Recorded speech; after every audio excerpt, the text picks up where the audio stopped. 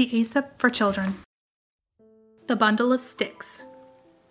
A certain father had a family of sons who were forever quarreling among themselves. No words he could say did the least good, so he cast about in his mind for some very striking example that should make them see that discord would lead them to misfortune. One day when the quarreling had been much more violent than usual, and each of the sons was moping in a surly manner, he asked one of them to bring him a bundle of sticks. Then handing the bundle to each of his sons in turn, he told them to try to break it.